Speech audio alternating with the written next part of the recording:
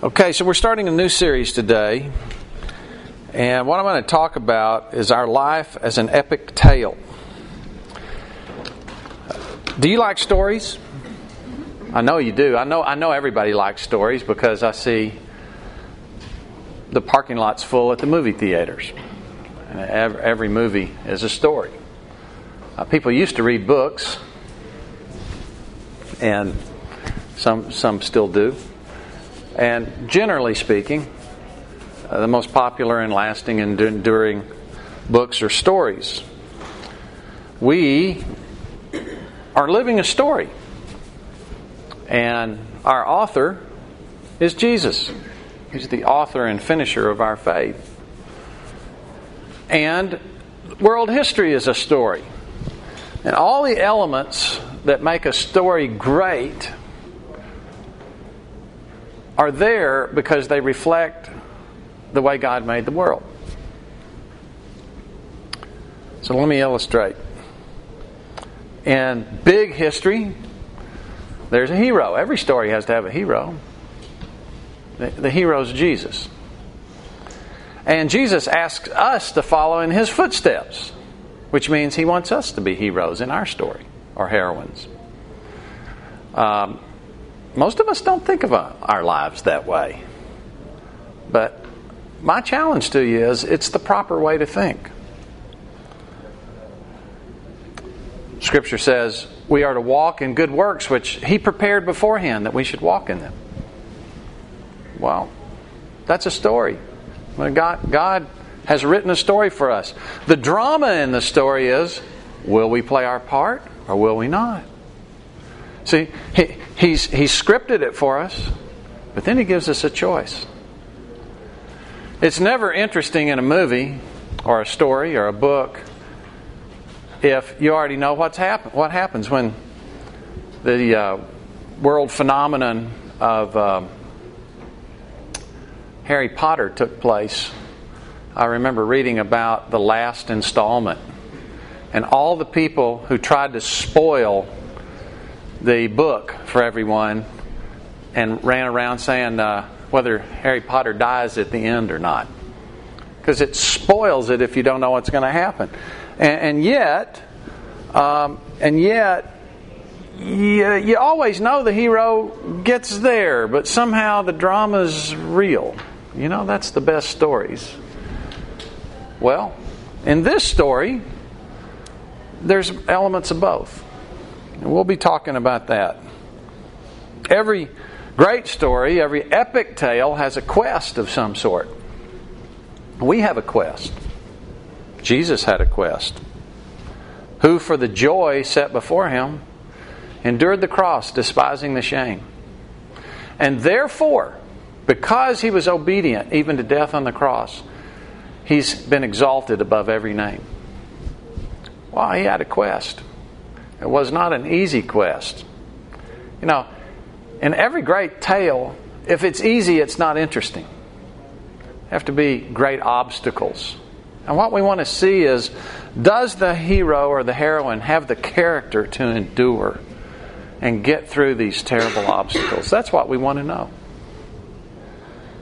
There's also has to be an antagonist in every great tale. The stepmother. Or the villainous, traitorous lieutenant that wants to be the real king, or somebody. And of course, in our tale, there's an antagonist. It's sin, Satan, death. It's a triumvirate. And they're trying to knock us off of our chosen path, our authored path, I should say.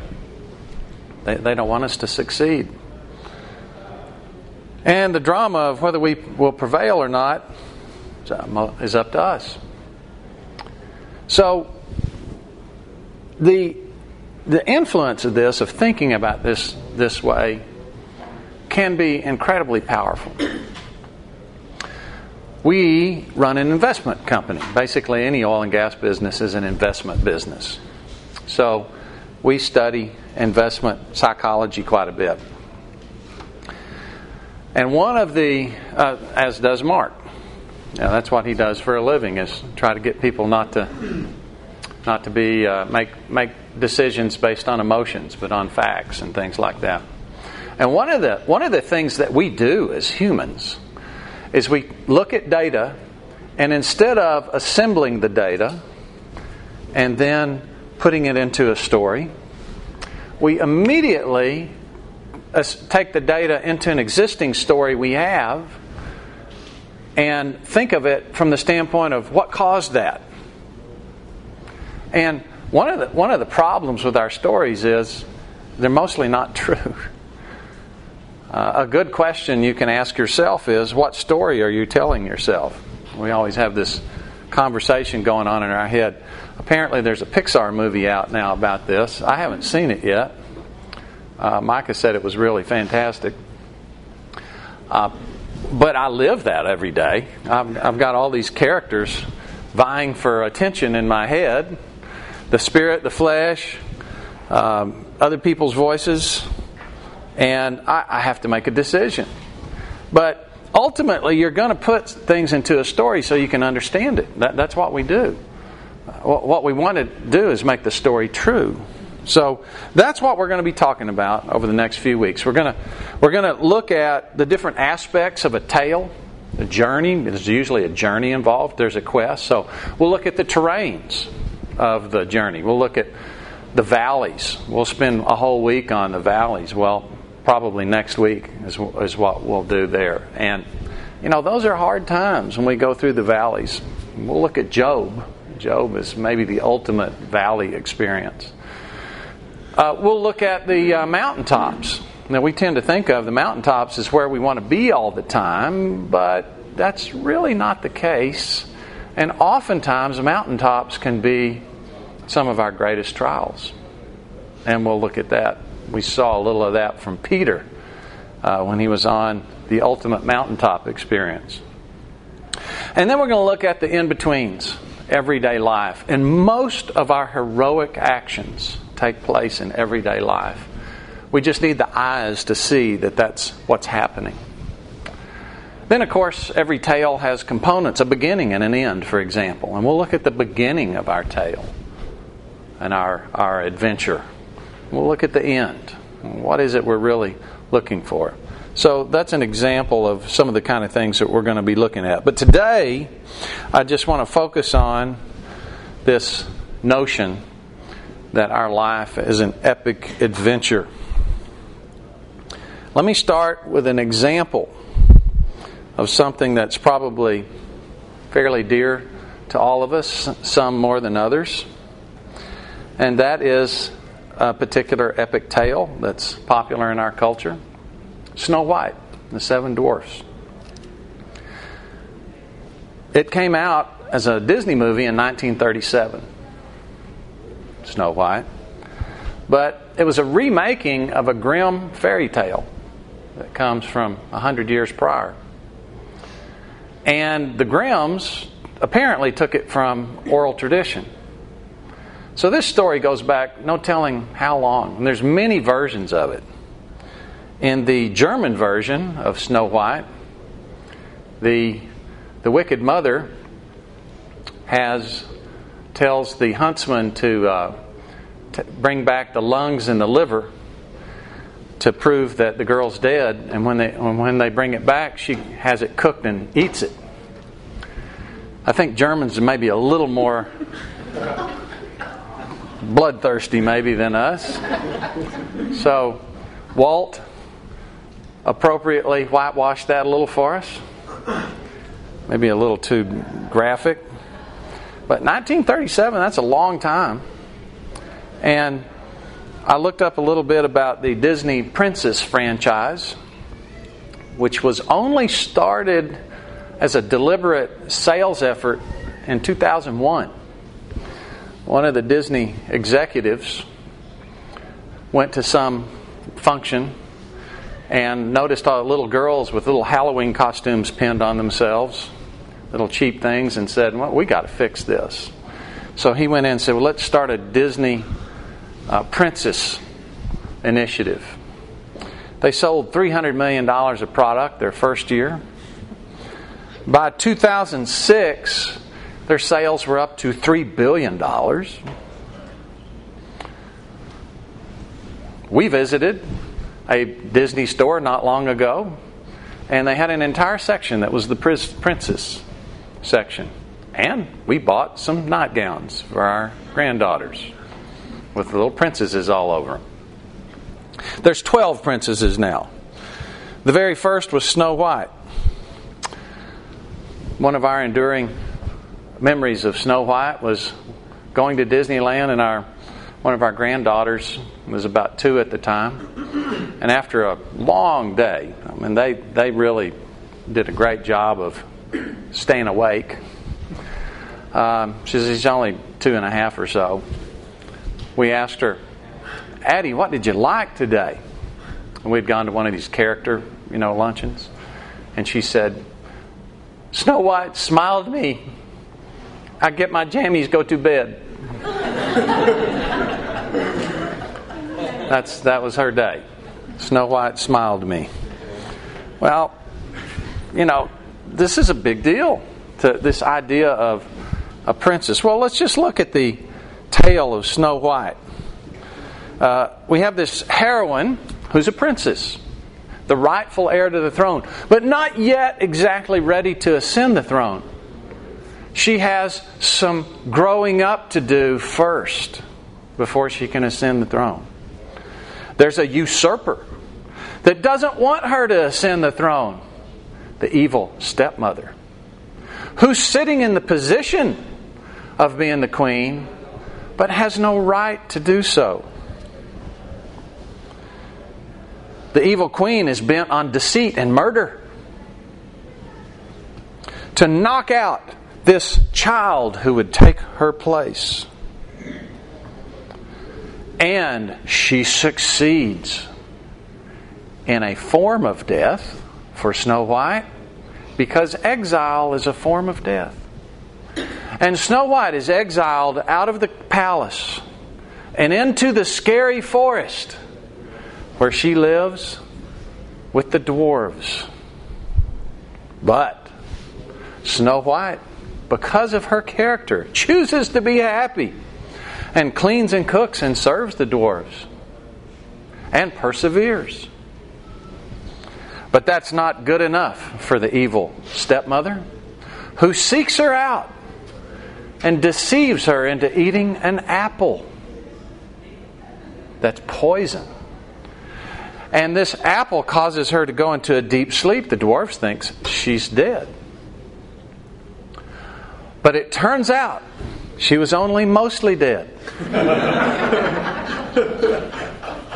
And there's a big difference between all dead and mostly dead. So the prince comes and resurrects her through love. And they live happily ever after. Does any of that sound familiar?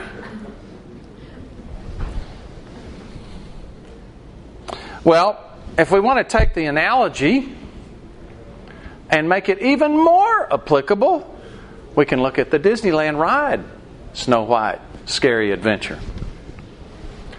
Because you can go on that ride and it takes 2 minutes. And in 2 minutes, you can see the heroine and the evil witch and the apple and the whole thing. And that is really an appropriate picture of our life. Because, think about it. In our existence, if we were to have a grease board up behind us and we drew a line that represented our entire existence, what would it look like? It would have a dot on the left side that's the beginning point, because all of us had a beginning. And then it would go on and have an arrow on the other side because there's no end. And what would the relative proportion of our existence look like in this life? A speck. James says our life is like a vapor. You're heating up some water to make some tea, and the vapor comes out, and you see it for a short time, and then it's gone. Even Lord of the Rings, which is, we'll talk about at the end, it's one of the greatest epic tales of all times. You can watch it in 6 hours. And these tales condense a massive amount of effort and information to a very short time. And that's kind of the way our life is. It seems long sometimes, but when you look back, you think, man, it just seems like a few minutes ago that I was doing something, and it was 17 years ago. I tried on one of my suits last night. I still think of it as kind of a new suit. And I told Terry, I remember buying this suit. It was 17 years ago. It just, in another way, it just goes by so fast. Well, let me show you from the Scripture a specific passage that just cements in this notion that our life is an epic tale. And we are the bride, the princesses, who want to be redeemed by our prince. Look at Psalm chapter 8. Psalm chapter 8. We'll look at Psalm 8 and Hebrews 2, which quotes Psalm 8. And let's just look at how the creation is supposed to be in Psalm 8. And then we'll look in Hebrews 2 and we'll see a commentary on Psalm 8. And the Hebrew author will tell us what really is. Psalm chapter 8. O Lord, our Lord, how excellent is your name in all the earth, who have set your glory above the heavens. So God is the creator. And His glory is independent of anything He made. Glory just means someone's essence being observed. And God's essence is observed in all things. His glory is totally independent of anything we'll ever do. The only thing we really contribute to His glory is to either reflect it or to be an observer, because someone's essence has to be being observed. And the writer here is saying, man, your glory is above the earth. I'm going to skip 2 and come back to it. Verse 3, when I consider your heavens, the work of your fingers, the moon and the stars which you've ordained, what is man that you're mindful of him? I mean, look at this giant universe. Look at all this order, this amazing design, this array of creatures, and the fact that everything works like a Swiss watch. And the principalities and powers in the heavenly places, and you're spending so much time and attention on us. It's baffling. Why would you do that? What is man? And the Son of Man that you visit him. Verse 5. For you've made him, man, a little lower than the angels. Okay, so angels are higher than us in the creative order. They can do more than we can do. I don't know what all that means. But they're at least more powerful than we are. We can see that from the Scripture. Presumably, they have greater intellectual capacity than we do. They're higher than us. And yet, verse 5, you have crowned him, man, humanity, with glory and honor. So God has this glory that's way above everything. And then there's these angels that are the highest created being. And then there's the earth, and there's us, and He's given us glory and honor. So He's got glory and honor. There's somebody in between us, and He's given us glory and honor. What is the glory and honor? Verse 6, you've made him, man, to have dominion over the works of your hands. So this writer is saying, so let me get this. You made this world. You are the above it all. Shouldn't you run it? Shouldn't you run it? You're the one above all.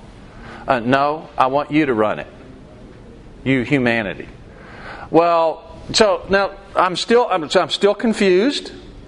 Isn't there this whole group of beings that are higher than us?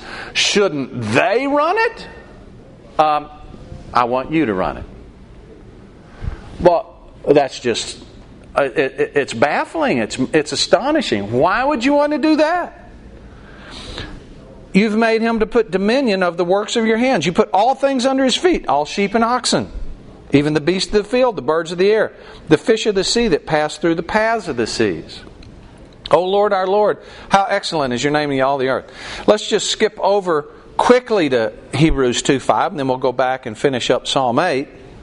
In Hebrews 2:5, Paul, I think is the writer here, says, "For he has not put the world to come of which we speak in subjection to angels, but one testified in a certain place, saying," because he didn't do it to angels, he put it in subjection to humans, "What is man that you're mindful of him, or the Son of Man you take care of him? You made him a little lower than the angels, you've crowned him with glory and honor, set him over the works of your hands, put all things in subjection under his feet."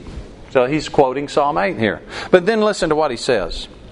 "For in that he put all in subjection under him," man, "he left nothing that's not put under him. But now we do not see all things put under him." Well, that may be the biggest understatement ever stated. Is everything in the world happening in good order? With harmony among all people? And all creation? Where we have communion with the fish of the sea? Have you gone out to the ocean and summoned a fish to take you someplace lately? You know this is why we love SeaWorld, right? Because that's the way it's supposed to be. We're supposed to actually talk to Flipper and have Flipper be able to converse with us, like on the TV show. That's actually the way it's supposed to be. It's anything but that. You only get that in an amusement park. And occasionally, the pleasant pet orca eats somebody. So it's not the way it's supposed to be. Why? Well, let's go back and look at verse 2, which kind of is in this Psalm 8 with this wonderful notion, and it's in there like a cymbal clash in a sonata. It just kind of breaks up the harmony. Verse 2, "Out of the mouth of babes and nursing infants, you, God, have ordained strength because of your enemies, that you may silence the enemy and the avenger." So here it is. See, we're a little lower. Snow White was a child. She was a minor. And the adult knew that Snow White was eventually going to take her place, so wanted to kill her and knock her out of the way. Well, here it is right here. That's us. We're lower. And God has appointed us to a place that's higher. See, Satan was supposed to be the one that ruled the earth in perfect communion and harmony with God. But what he said is, "I don't need you anymore." And he fell. And even though he's still the prince of this world, he's a lame duck. He's just serving until the new elected officials step in. And who is that? It's supposed to be us.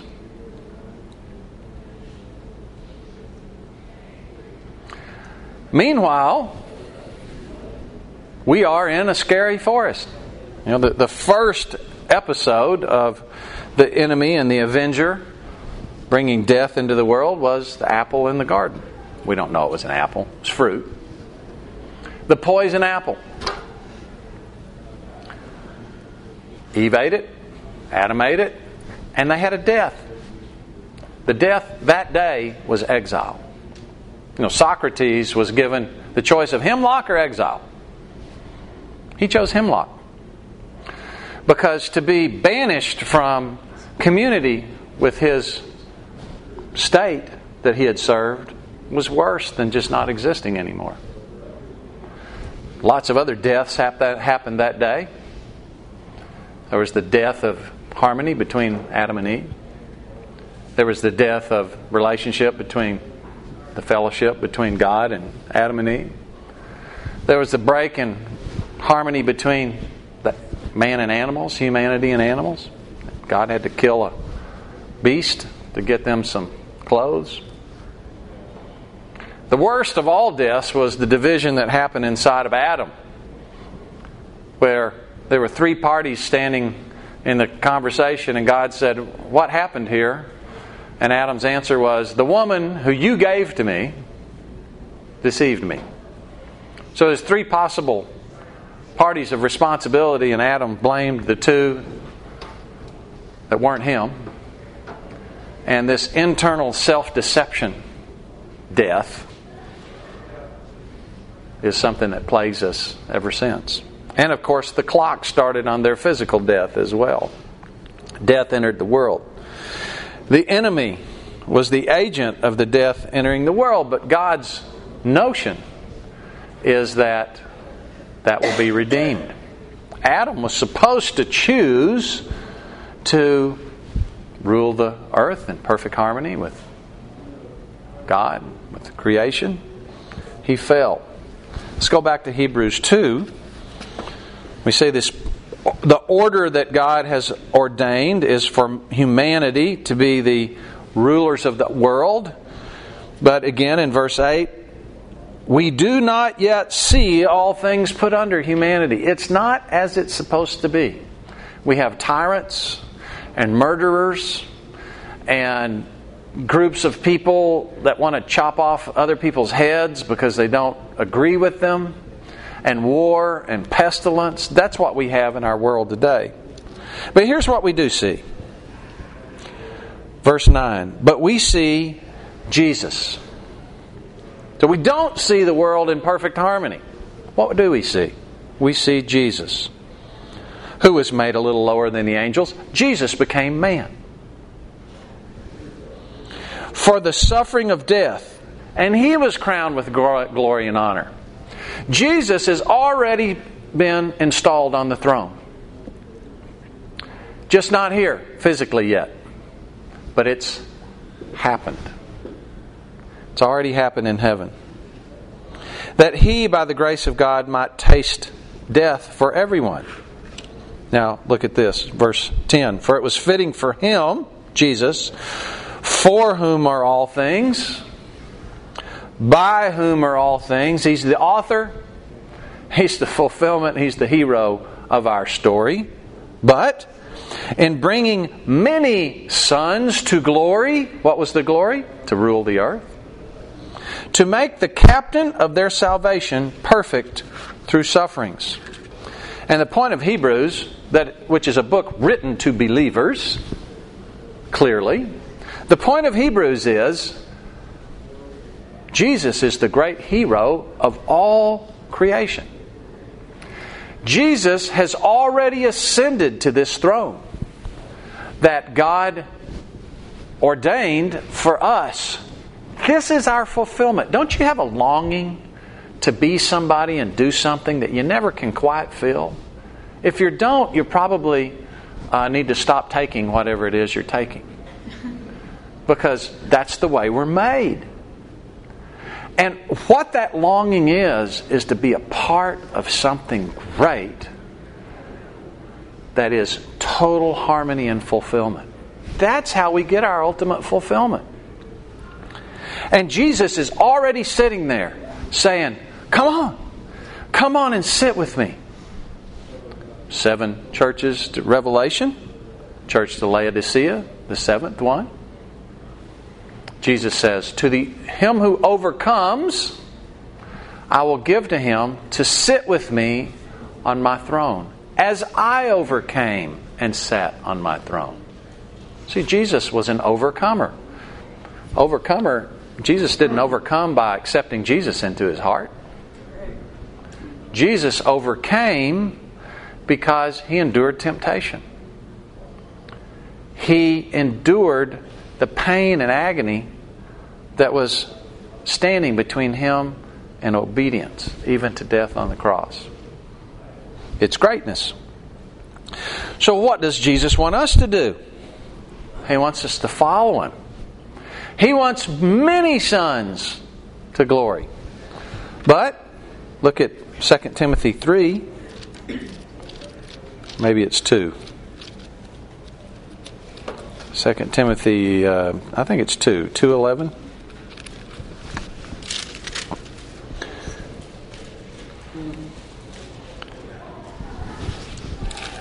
2 Timothy 2:11.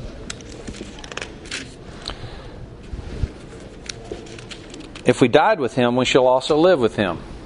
And we'll have a whole segment here on the amazing grace of God, which is something that cannot be earned and it cannot be lost.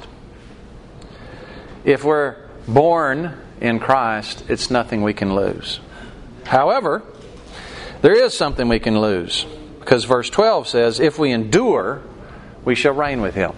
See, if we die with Him, we shall live with Him. That's unconditional. But if we want to reign with Him, that's conditional. And that requires endurance. And what is at stake is the fulfillment of who God made us to be. Now, there will be joy in heaven. Again, we'll have a whole session on this too. This is just an overview. There will be joy in heaven for all. Everyone's cup will be full. But not everybody will have the same size cup. And the size of our cup is largely what we're determining in this life.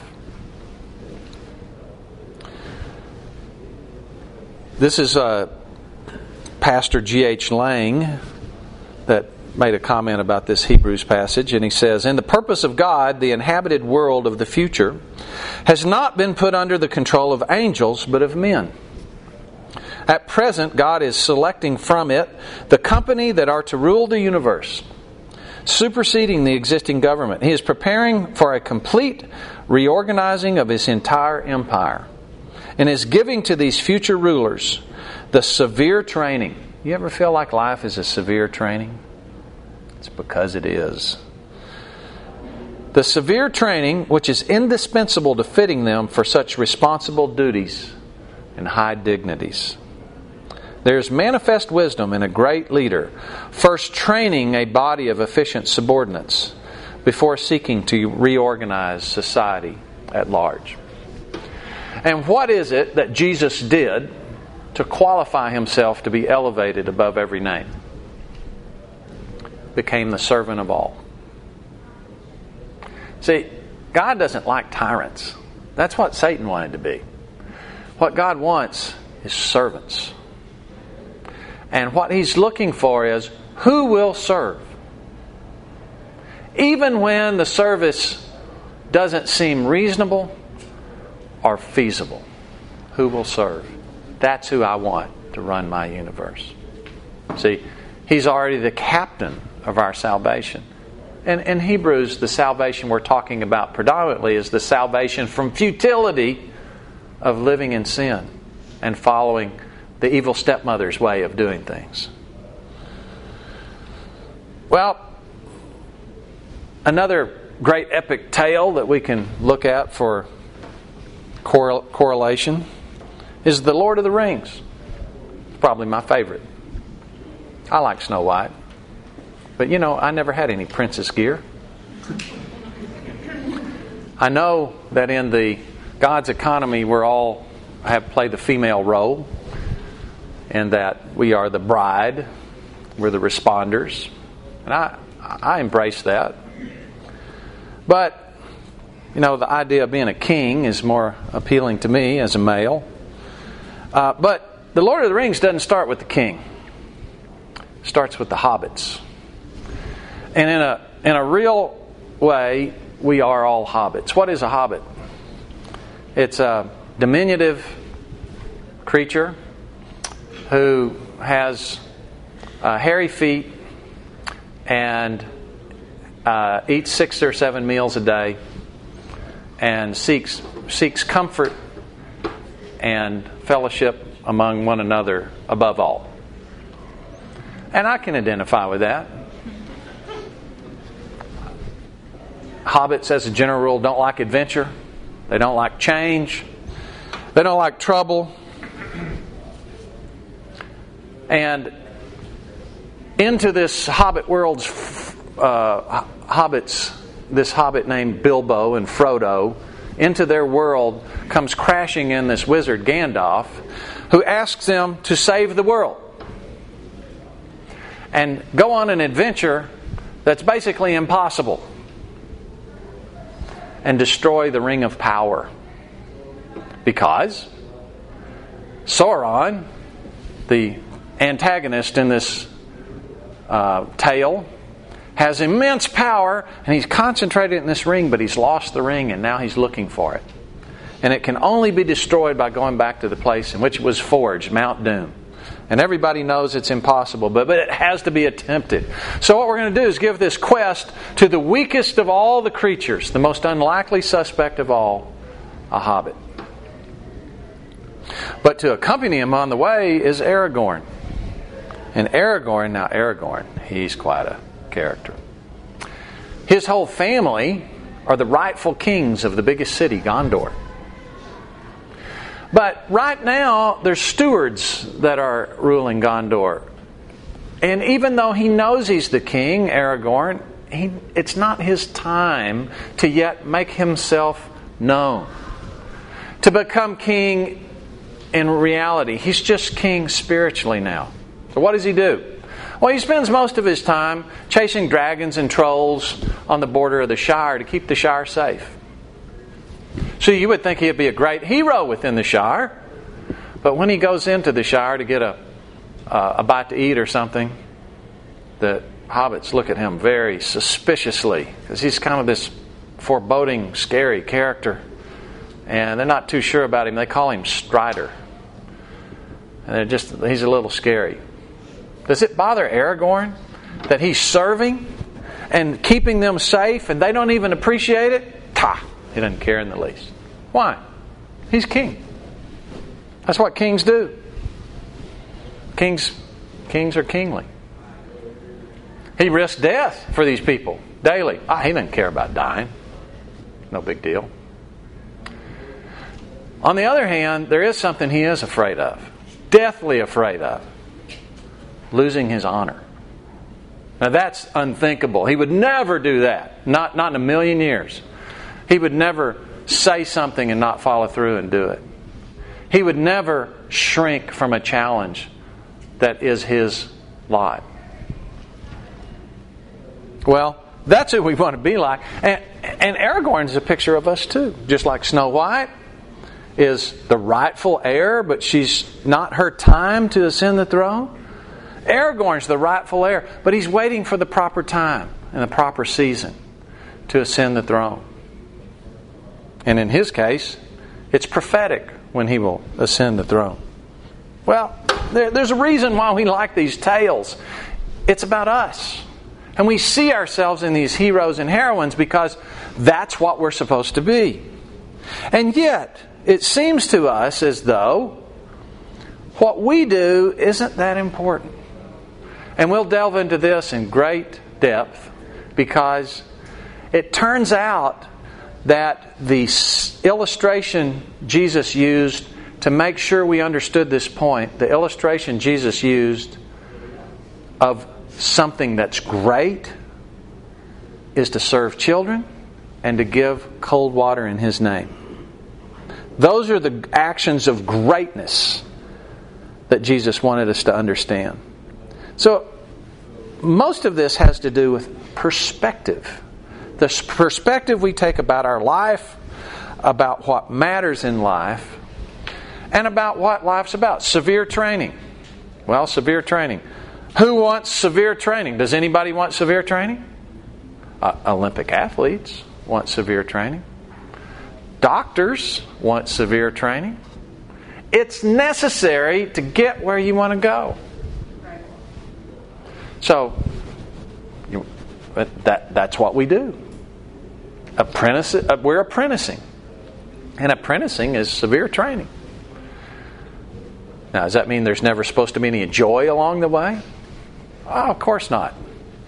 Jesus said, "My joy may remain in you, and that your joy may be full." But the joy is something that we choose. James said, choose joy, choose happiness when you encounter various trials. Because these trials are there to make you great. That's what they're there for. Almost everybody hates hard practice. But there's a joy in understanding this is getting me to my goal. Do you not know we shall judge angels? Paul asks in 1 Corinthians 6. In Revelation 1, 5 and 6. To Him who loved us and washed us from our sins in His own blood and has made us kings and priests to His God and Father, to Him be glory and dominion forever and ever. Has made us kings and priests. That is our role in the play that God has written. And He's written this role for each one of us, specifically for us, in the works He prepared beforehand for each one of us. It's a once in an existence opportunity. When we get to heaven, we're going to see God. And then we're going to know by sight. And we're going to know by sight for the whole rest of our existence. But in this time is our once in an existence opportunity to know God and follow Him by faith. And as we'll be delving into over the coming weeks, there's something about that we vastly underappreciate, that is actually an enormous opportunity that we don't want to miss out on one iota. So, what's the bottom line of all this? Life really matters. Your life has been crafted for you just the way God intended it.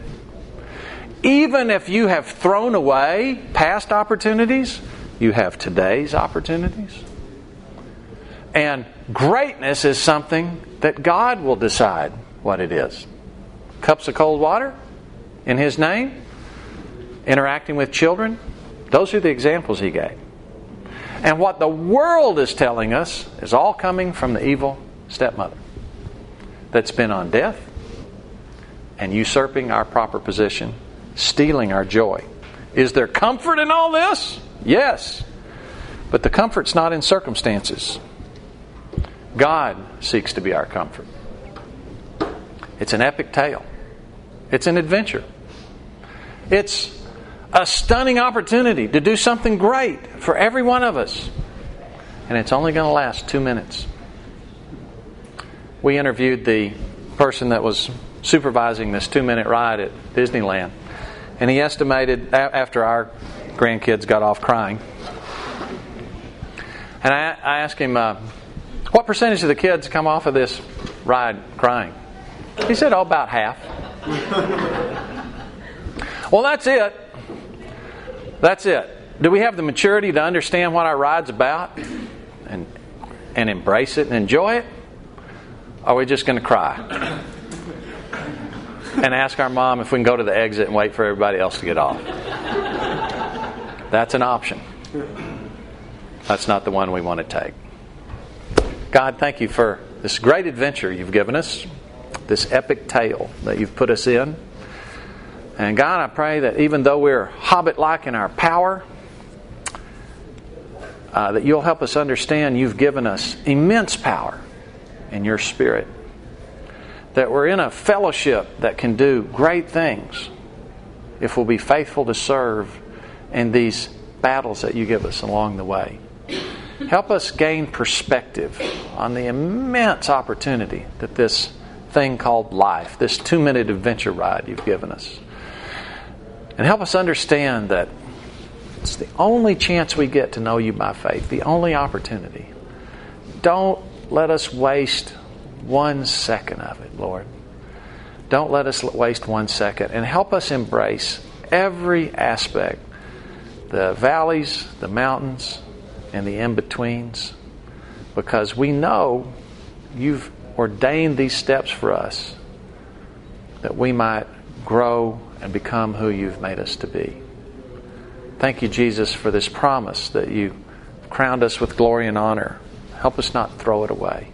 In Jesus' name, amen.